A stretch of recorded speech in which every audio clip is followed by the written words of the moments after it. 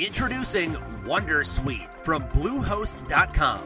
Website creation is hard, but now with Bluehost, you can answer a few simple questions about your business and get a unique WordPress website or store right away. From there, you can customize your design, colors, and content. And Bluehost automatically helps you get found in search engines like Google and Bing. From step-by-step guidance to suggested plugins, Bluehost makes WordPress wonderful for everyone. Go to bluehost.com/wondersuite. Every team, every topic, everywhere. This is Believe. Good evening, everybody, and welcome to another exciting night of NBA basketball. With the first pick, the Detroit Pistons select Cade Cunningham from Oklahoma State University. Chandler again. Oh, what a block by Maxfield! My goodness! The Pistons are digging in. They got the depth. They got the big men.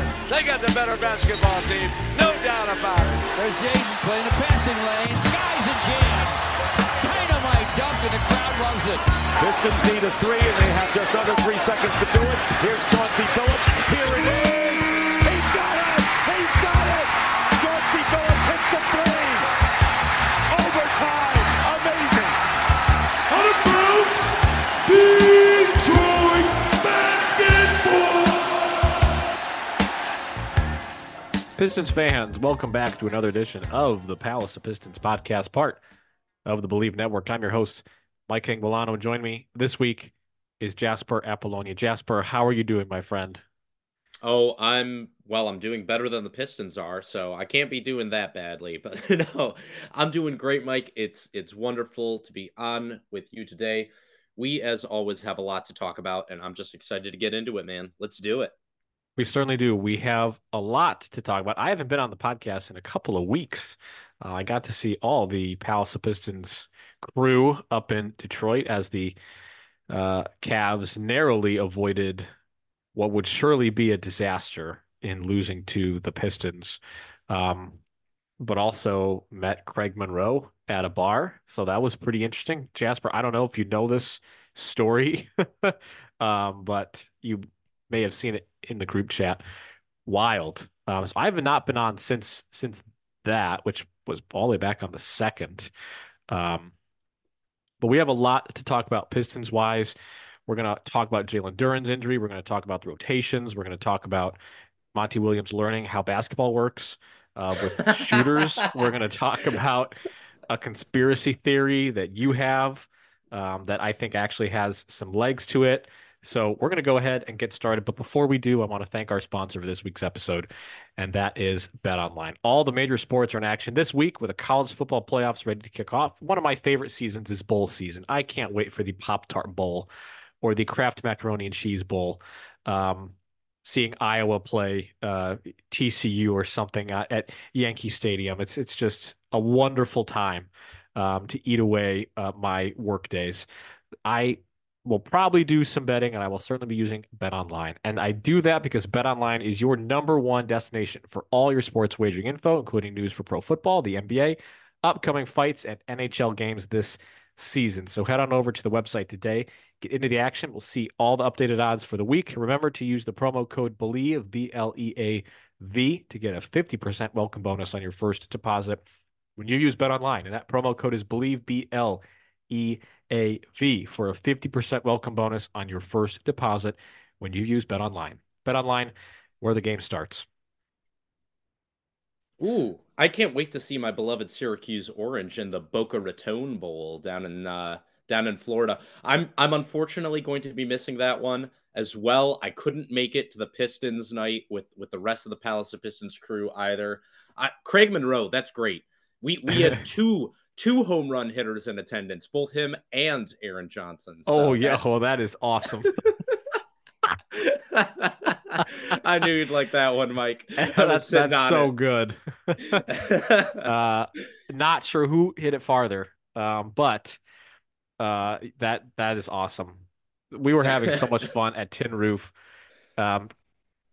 getting shots from Craig Monroe. He bought us Fireball. Are you serious? Oh yes, I'm 100% serious. I'm really glad I didn't make it because me and Fireball have a have a history reaching back to Syracuse that, let's just say, it's almost as a tumultuous relationship as my fandom with the Pistons this year. Let's just say we've had our ups and downs. Yeah. I think every college student has a run-in with Fireball, and I smelled it and I thought, am I 19, allegedly? Well, you were at Tin Roof, so yes. A lot of fun. Yeah, he was having a lot of fun. Let's just put it that way. And Aaron was certainly hitting dingers. But that's for a story for maybe when Aaron is here so that he can tell it himself. We did pretty good play-by-play though in the group chat. But let's go ahead and talk about the lovely Detroit Pistons, who are still on a losing streak. The lovely people at BetOnline, of course, the sponsors of this show, posted about an over-under for the Pistons losing streak at 24 and a half games. The fact that we're talking about this is, slightly concerning, to say the least. Jasper, are you taking the over or are you taking the under on 24 and a half losses in a row for the Pistons? Well, let's just look at the schedule, because that's what I'm doing right now. The Pistons' next 2 games are against the 76ers. Those are both losses. They then face the Bucks, and they are at 20 games right now. That's 23. After that, they have the Hawks, the Jazz, and then the Nets back to back before they play the Boston Celtics. Now, look, if we're being honest with ourselves, they are not going to be favored in any of those games. I think we can Nor should they. I think we can automatically say this losing streak is going to go to 23 games. It's the Hawks and Jazz games that get a little interesting to me. And I think if I'm the folks at BetOnline, I think the Hawks game's probably a loss. The Jazz is the one that is the most winnable game they have coming up. I'm going to say it. Oh God, I'm really backing myself into a corner. I think they win one of those games. I think they beat one of the Hawks or the Jazz. And if they don't, I do think that they beat the Nets. The real question, though, becomes if they do lose to the Hawks and Jazz, can they beat the Nets to avoid setting the single season losing streak record, which is 26 games against the Nets? It's a home game. It's going to be tough. I do think they can win one of those 3 games. I don't know if they will beat 24 and a half. I do think that they are going to get a win, though, to avoid setting the single season mark. And I think the folks at BetOnline have that down too. That's where I'm at. I do think they are going to win one of those 3 games. Yeah. I think so I don't know too. where you're at, Mike. I wouldn't, that being said, like, could I fault anybody that bets against them every single game No. the rest of the way? Like, bets against the money line the rest of the way. I can't. No. And you're right in that Atlanta and Utah are the most vulnerable right off the bat. And I really don't think that Brooklyn is very good either. That Hawks game is an away game. The Jazz at home on the 21st. I'm trying to see the Jazz schedule to see if they have if that's a back-to-back for them. I mean, either way, Utah is kind of in a weird funk. They've dealt with a lot of injuries. They were kind of good last year, but they didn't really know why. John Collins is hurt. I think it's definitely possible that they beat the Jazz and stop the losing streak rather at right then and there. That'd be what, 25? That'd be 24. 24. That's a close one. I might take the under. I have a little bit of confidence in being able to beat Utah at home, mostly because I think the Pistons are starting to play. I don't want to say better, but it was hard to be playing worse. That Memphis Grizzlies loss, I really thought that was going to be the win, and then I thought after the banged up Orlando Magic were coming into town, I thought, oh, here's the win. Nope, didn't happen. but I think they are playing. I mean, they definitely played better last night against Indiana. Overall, I was rewatching parts of that game. Benedict Mathurin just kind of went off, which stings a little bit more because he's a wing that the Pistons could definitely use right now. But I thought they did a pretty good job on Tyrese Halliburton. They kind of did what the Lakers did in the in-season tournament. They double teamed him. They forced him to make decisions quickly. And, while he is an excellent decision maker, and he did hurt them with assists, I think you're willing to take that gamble just because of the supporting cast around him. Um, so, I think they're playing okay basketball. Certainly a little bit more competitive than some of those other games. I really thought they were going to beat the Cavs, but let's talk about some of the nuances of the roster right now, starting with Jalen Duren, who has dealt with an ankle injury for most of this season. I don't know if he came back necessarily early. But I will say that, the first three quarters against the Cavs, sitting there in person, I thought, oh, he looks fine. He was getting up and down the floor. He was on the receiving end of alley-oops. I thought he played pretty well. He called he called George Niang a bitch. Uh, Seemed like everything was going okay, and then he re-injured that ankle. It looked like he was a little hobbly in maybe the fourth quarter. Um, but Jalen Duren, he is hurt, unfortunately. Again, I think they say he's going to be reevaluated in 2 weeks, if I'm not mistaken. Let me go ahead and pull up the actual press release. It was 2 weeks. Yeah, it's 2 weeks. And I think for me, looking at it, like you said, I'm not sure if they brought him back too soon. I certainly think they have. Aaron and I have talked about it on the podcast in the last couple of weeks. He just has not had that kind of explosiveness that you're looking for him. And I don't mean like, obviously, the guy can still dunk, he can still run. However, I think laterally, and that's really where you've seen it. You even saw it last year when he was struggling with ankle injuries. His lateral quickness has definitely been an issue, and it's been a big reason why. Not just because that's how Monty Williams plays defense. They've been playing so much drop coverage with him. You've been seeing him fall off in terms of those weak side blocks. I just don't think he has that quick twitch explosiveness laterally, especially. And for me, like you said, 2 weeks, but I really, really, Mike, we've discussed it on this podcast for a long time. The ankle thing is a real thing with Jalen Duren.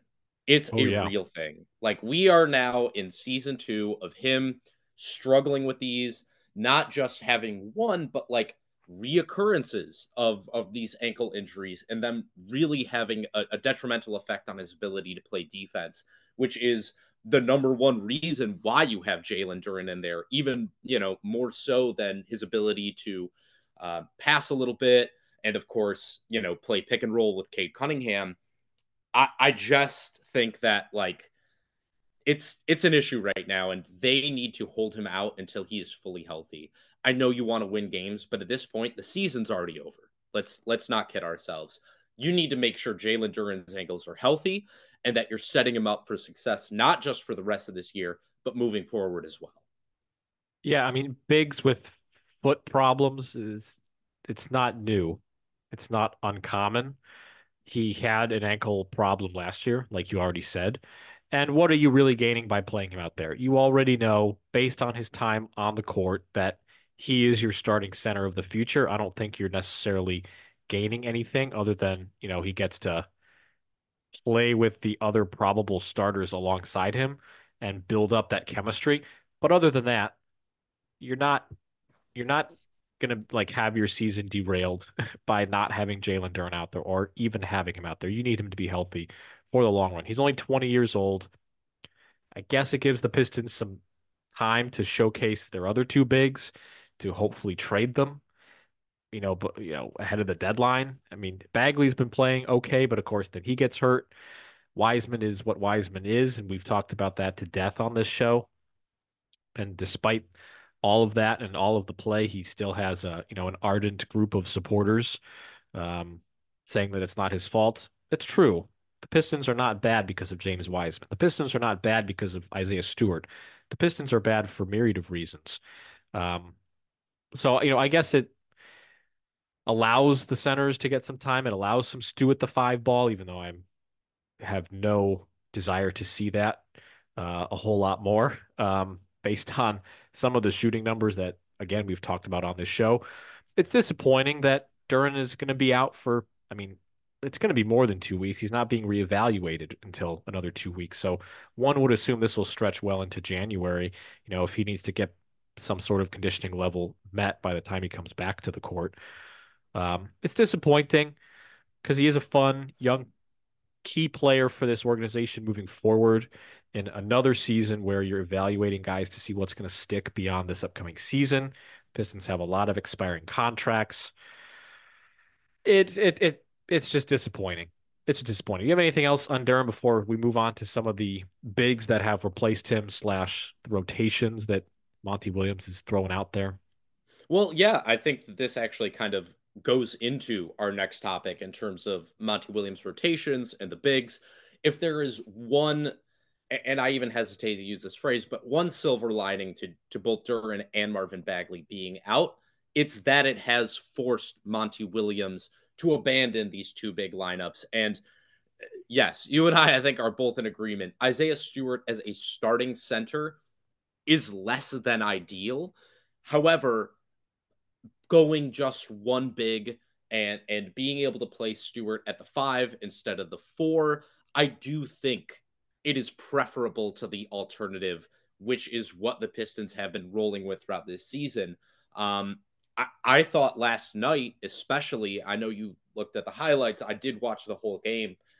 I thought especially in the first half, Cade Cunningham was able to find so much more space going to the rim and being able to finish just because the floor was spaced at least at all. And even though Stewart does not provide you with that pick and roll threat, and I think that was a big reason why eventually the Pacers were able to kind of settle in a little bit defensively. We know that they are not a good defensive team. We know that they are going to allow teams, even a team with an offense as inept as the Pistons, to score points against them. But I thought that really, putting Ausar at the 4, something that you and me and Aaron have been begging for since preseason, I thought that it looked pretty good, at least for the first half. In the second half, there was issues. And of course, also a big part of that was Bojan Bogdanovic just not playing very well last night on the offensive end of things. I thought that was honestly, more than anything else, what really cost them any chance at winning that game was Bojan just not hitting open threes. It was kind of a killer for them. You look at that, they lost the game by 8. He hits 2 of those open threes. We're talking about a very, very different looking fourth quarter, I think, for Detroit. So when I think about the Duren issue and the Bagley issue, excuse me, and more so what Detroit's rotations are looking like, if there is one silver lining, it's that now Monty Williams has to go a little bit smaller and has to try Ausar at the 4 offensively, and has to play Isaiah Stewart as a true center. So if there's one positive to it, that's it. Mike, I'm interested what you think in terms of the Pistons finally going small, and perhaps even more what Monty Williams' statements were at the end of that game in regards to spacing. Introducing Wondersuite from Bluehost.com. Website creation is hard, but now with Bluehost, you can answer a few simple questions about your business and get a unique WordPress website or store right away. From there, you can customize your design, colors, and content. And Bluehost automatically helps you get found in search engines like Google and Bing. From step-by-step guidance to suggested plugins, Bluehost makes WordPress wonderful for everyone. Go to Bluehost.com/Wondersuite. Well, it's nice of him to acknowledge that, in fact, you do need spacing in today's NBA to be successful. And that's not to say that the Pistons are good at doing that. They don't have the personnel to be a properly spaced team. But, we talked about this in the preseason. if you're going to have Cade Cunningham and you're going to have Jaden Ivey and you're going to have Jalen Duren, you're going to need shooting. And Ausar Thompson is not a shooter. He did hit a corner three yesterday.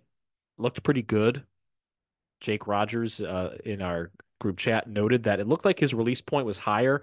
I, did not compare that, but it's nice to see him hit the corner three. If he can do that, he can, that's at least a weapon that spaces the offense out and it puts him within a role on the offense. Aside from being, a high flyer, he's able to finish dunks. He's able to handle alley-oops. He's super athletic. We talked about Ausar Thompson at the 4 going into the season, and I think you were the most ardent supporter of it, that it makes the most sense, even if you don't have the spacing necessarily. But as long as you have Bojan Bogdanovic at the 3, keeps the offense a little bit more spread out, so Cade does have room to operate. And you're right, it was noticeable in the first half. He wasn't getting clogged in the paint with 4 defenders running directly at him as soon as he got into the paint, forcing him to kick it out to a shooter that, is not a knockdown guy. It was very noticeable. I am disappointed it took Monty Williams this long to get to that point. It makes me question how long he's been around the game of basketball. Because it says here he was playing in the 90s, so... Well, certainly looks very 90s to see Isaiah Stewart post-ups and whatnot. That just makes me want to hit my head against my screen. It's encouraging that he recognizes the need for spacing. And again, he has not been exactly dealt the best hand from an injury perspective, with Joe Harris and Bogdanovic missing significant amounts of time. Isaiah Livers missed a significant amount of time. I mean, the jury's still out on Livers in terms of what he's going to be able to provide long-term, but there's no question that in a vacuum, he's one of your key wings and he's one of your key shooters. So I guess I can fault him to an extent for other things like the double big thing, but he's kind of been forced into a corner with all of these injuries. And Cade has really suffered as a result of that. I mean, he still gets his, but man, even just watching Bogdanovic come back against the Cavs, you could instantly see the offense looked like a modern offense. The Cavs had to spread out. They couldn't crowd the paint with their double bigs. It looked like it worked. And that's really what we've been just hoping for the last, week or 2 weeks, really the whole season, to be honest. We've just been looking for reasons to see or think that this offense is able to work as constructed. And there's a lot of issues still, but turns out putting shooters in a lineup of a heliocentric passer makes some sense. It leads to more opportunities on offense. And they missed a lot of open threes, like you said. Bogdanovic missed open threes. That changes the game entirely. Especially down the stretch. 100%. And it was really noticeable in the fourth quarter. There was, I believe he had 2 really good looks that he needed to hit in order to get the Pistons into a position where they could win that game. And he just wasn't able to do it. The Joe Harris thing, to me, that's a nothing. He was a healthy scratch last night, and I had no issue with it. I thought Isaiah Livers played okay.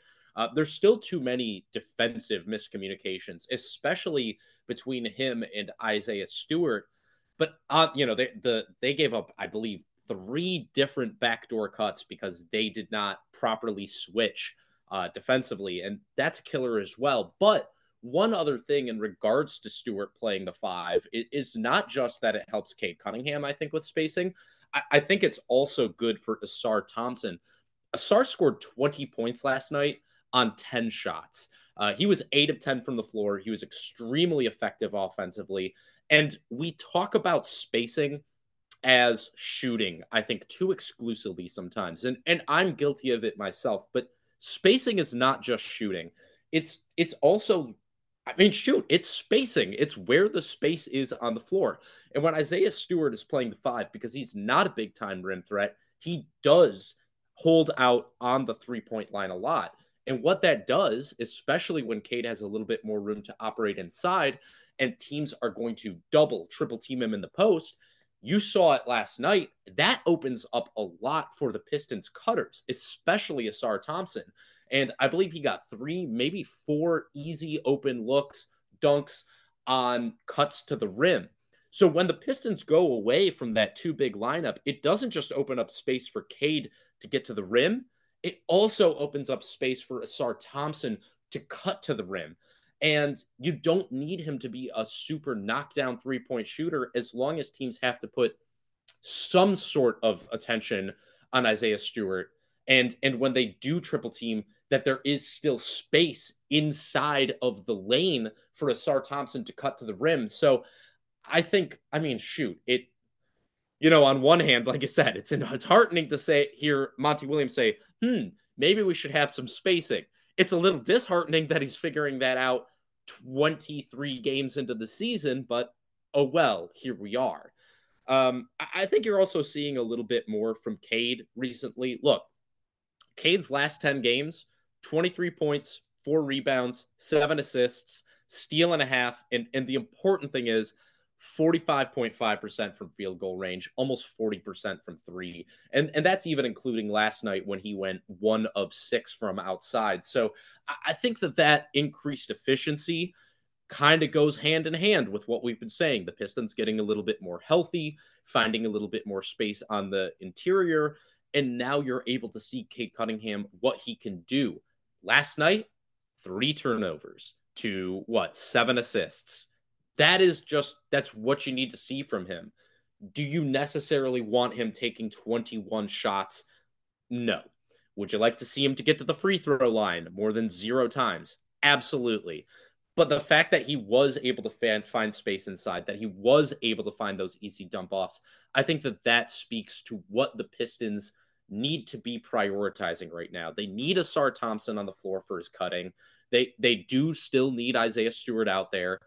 Even though the Pacers really went at him defensively last night. I mean, it was noticeable. They really went after him and Ausar. They were trying to get those switches onto Miles Turner and beat up Ausar in the post, which was pretty effective, unfortunately.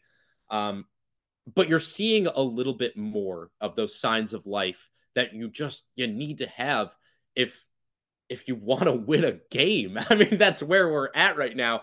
But these are the sort of looks and the sort of actions and the sort of lineups that Monty Williams needs to be throwing out there. Obviously, it's not great. They are really struggling, especially in the clutch. You saw it in the back end of the first half and the back end of the second half. I mean, Mike, we're going to move on, but here's a crazy stat for you. The NBA, if you don't know, defines clutch time as the final 5 minutes of a game when the score is within 5 points. The Pistons have played 29 clutch minutes this season. In those 29 minutes, they have an offensive rating of 61 and a net rating of negative 55. Their effective field goal percentage, which is your threes and your twos put together, right, 22.7%. The overall NBA league average this year, 54.1%. So their offense is completely cratering. NBA offensive ratings this year are I believe the average one is 115. So their offensive rating is basically half as good as the average NBA offense in the final 5 minutes of close games. That's really what's killing them right now. And they need to find an answer for that, because I've seen, especially over the last couple games, we're going to leave out the loss to the Orlando Magic, but in the other times of those games, they've been able to compete. And if they can figure out an answer for that clutch, they might be able to start putting together a couple of wins coming up. Well, that stat certainly checks out with the eye test, because watching fourth quarters and just watching meltdown after meltdown, it certainly seems, that is a horrendous effective field goal percentage. Horrendous. And, you talked about here's what you have to do to get a win. You just have to play your good players to get a win.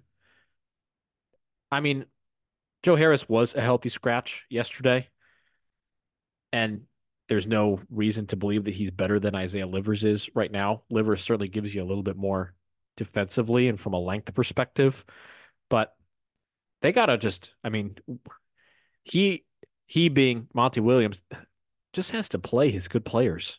This weird Jaden Ivey back and forth, this Wiseman off the bench instead of Bagley that happened like for 2 games that we didn't know any reason why it happened.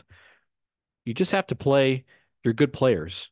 And I, it's just hard to say he's putting them in good positions to succeed while on the court. I mean, we talked about Cade having zero spacing. We talked about Isaiah Stewart being asked to do far too much than what he's capable of, as a stretch four. Um, he's just not able to do that. Spacing is, being like a stretch four is much more than being able to make and take shots. Are people going to defend him? Which it's very clear that they're not. They're not moved by it at all. In that Cavs game, Evan Mobley did not even flinch when Isaiah Stewart went to take a corner three. He didn't even move. He immediately turned his back and went up for the rebound. It's just those little things. We talked a little bit about Stu at the 5 in the offseason as being a viable option, and seeing it actually happen with the spacing around with Bogdanovich back and Cade Cunningham. It definitely looked more like he was figuring out, he being Monty again, was figuring out how to put these players in a better position to succeed. But his post-game comments leave me wondering, did he even want to coach at all, or did Tom Gores just throw so much money at him it was impossible to say no? Because some of those comments are eye-popping of like, what exactly did you think was happening out there? Jasper, you have a conspiracy theory. We talked a little bit about it in the group chat. I think it has some legs to it. It's like reverse Moneyball, where Billy Beane was just getting rid of Carlos Pena, so he had to play Scott Hatteberg. This is like the reverse of that. Do you want to explain your Troy Weaver, Monty Williams dastardly plan? Yeah, 100%, man. I love a good conspiracy theory because this is where we're at in this season. Look, after the game, and look, you said, hey, did Monty Williams take it for the money? Shoot, he said at his introductory press conference he took the job for the money. Monty Williams after the game, and he got a lot of flack for this because people went, what the heck is this guy talking about? He said, we're starting to figure out that we can score when we space the floor properly. I'm learning about these guys and talking about using Ausar Thompson as a roller more often, which totally I'm super into. I think you should put good athletes in space with a full head of steam. I think that that's a good idea, especially when they're going to the rim. Those comments to me almost seemed like a shot at the front office and Troy Weaver. Look, we know Monty Williams was not Troy Weaver's guy. That was not the coach that Troy Weaver wanted. And while we can talk about Monty Williams' lineup decisions, the players he has to work with were not picked by him. They were picked by Troy Weaver. So when I see comments like that, one, there is, of course, the thought, does he know what the heck he's talking about? But two, is this a shot at Troy Weaver and saying, hey, look, you didn't give me players to space the floor with. Okay, you want to play, you wanted 2 big lineups. Here's all your 2 big lineups. Here's what our offense looks like with 2 bigs. Now I don't have any bigs to play. Let me show you what an offense looks like with 1 big and when there is space. And I think to me, there is, I would not be surprised whatsoever if Monty Williams looks at it and says, I'm not going anywhere. It doesn't matter if I throw 20 games this season. I'm not getting fired. But you know who might? The guy who put this roster together. So when I see those comments, I am not of the belief that Monty Williams does not know how to coach an NBA team. I am not of the belief that he doesn't understand what spacing is. I'm not so sure Troy Weaver understands what spacing is. I'm not so sure Troy Weaver understands how to put together a proper roster. So to me, I think that there is a very good chance that what Monty Williams has been doing is proving a point these last couple weeks, that he's been given a team that cannot run a competent offense with the roster that's been put together. Mike, how do you feel about my little my little front office intrigue, if you will? This team is just weird enough to where it's believable, to be honest. I don't know if we'll ever know exactly how the head coaching search went. I know when we were podcasting about it, we were all very confused as to what exactly Detroit was going to do. Kevin Ollie seemed like the front runner by far, and then all of a sudden it flipped, and there was this weird, silent period of where nothing was happening. And then Monty Williams comes out with at the time, the richest contract in NBA coaching history. And there's reason to believe that Troy Weaver was not pleased with that. It's kind of strange how it all sort of came together, and Tom Gores is that kind of owner, just, step in and make something happen, which oftentimes is the wrong choice, but, it's just kind of what you get with him. I think it's got legs. I think there's a non-zero chance that is exactly what's happening. Is Monty Williams is just playing the players he has at his disposal and is kind of saying, "Hey, none of this fits. You handed me puzzle pieces from 8 different puzzles. I can't put a picture together. I can only kind of smash things together and just see what happens." And by going small like this, the offense looked a whole lot better. The defense, like you said, it was kind of punished a bit on switches. Miles Turner had a pretty big game, but overall, I think this conspiracy theory has some roots to it, and it wouldn't surprise me if there was some truth to it. And Mike, what were, outside of Ausar Thompson, Troy Weaver's 2 big offseason acquisitions? Joe Harris and Marcus Sasser.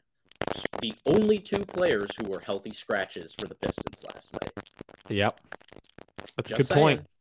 Just saying. It's a good point. You know what I mean? I think that there is absolutely... Again, I'm not saying this is true. I don't have sources, but if you're looking at it from that perspective, him making the only 2 healthy scratches, the guys that Troy Weaver went out and got this offseason in order to, quote, unquote, space the floor, I think that there is something to that. Yep, I think there is something to it, too. Joe Harris was the off-season acquisition to use up all of the cap space, so that was like the prized possession, whatever that's worth. Jasper, do you have any thoughts, before we close out this edition of the podcast? We're making it a little bit of a quick hitter. I think we got to all of our topics and got to them pretty succinctly. Are we going to be looking at this time next week? Are we going to be looking at a Pistons team that actually has a win, a new win? Well, no, because they faced the Bucks and the 76ers twice. And I don't know. When do they play the Hawks? That's Monday the 18th. They might. They might. Thursday is the game against the Jazz. So chances are the next time we're recording, it'll be right before that Jazz game. Mike, I pray to you that we are not going into that Jazz game with our good friends at Bet Online sweating out the line there. I really hope we're not, but it's going to be tough. My guess is no. We're still going to be talking about a losing streak. But hopefully in 2 weeks, they will have a win. Because if not, then congratulations to your record-setting Detroit Pistons. Record-setting. We always set out to break records. We just didn't really think that it would end up like this. I heard Aaron Johnson. Didn't. I heard Aaron Johnson set a record at Tin Roof, but that's he did. Hall of Fame numbers. At least somebody involved with this organization is getting a win. Yes. Yeah. Oh, definitely. Yeah, we'll have to have Aaron, explain himself, but it was a good time. And you know what else was a good time? This podcast was a good time. And with that being said, we're going to wrap up this edition of the Palace of Pistons podcast. I'd like to thank my co-host, Jasper Apollonia, for joining me. And I'd like to thank our sponsor for this week, and that is Bet Online. Again, you could use our promo code BELIEVED, 50% off 50% welcome bonus on your first deposit when you use Bet Online. For Jasper Apollonia, I'm Mike Anguilano. Thank you so much for joining us on this edition of the Palace of Pistons Podcast, part of the Believe Network, and we will see you all next time.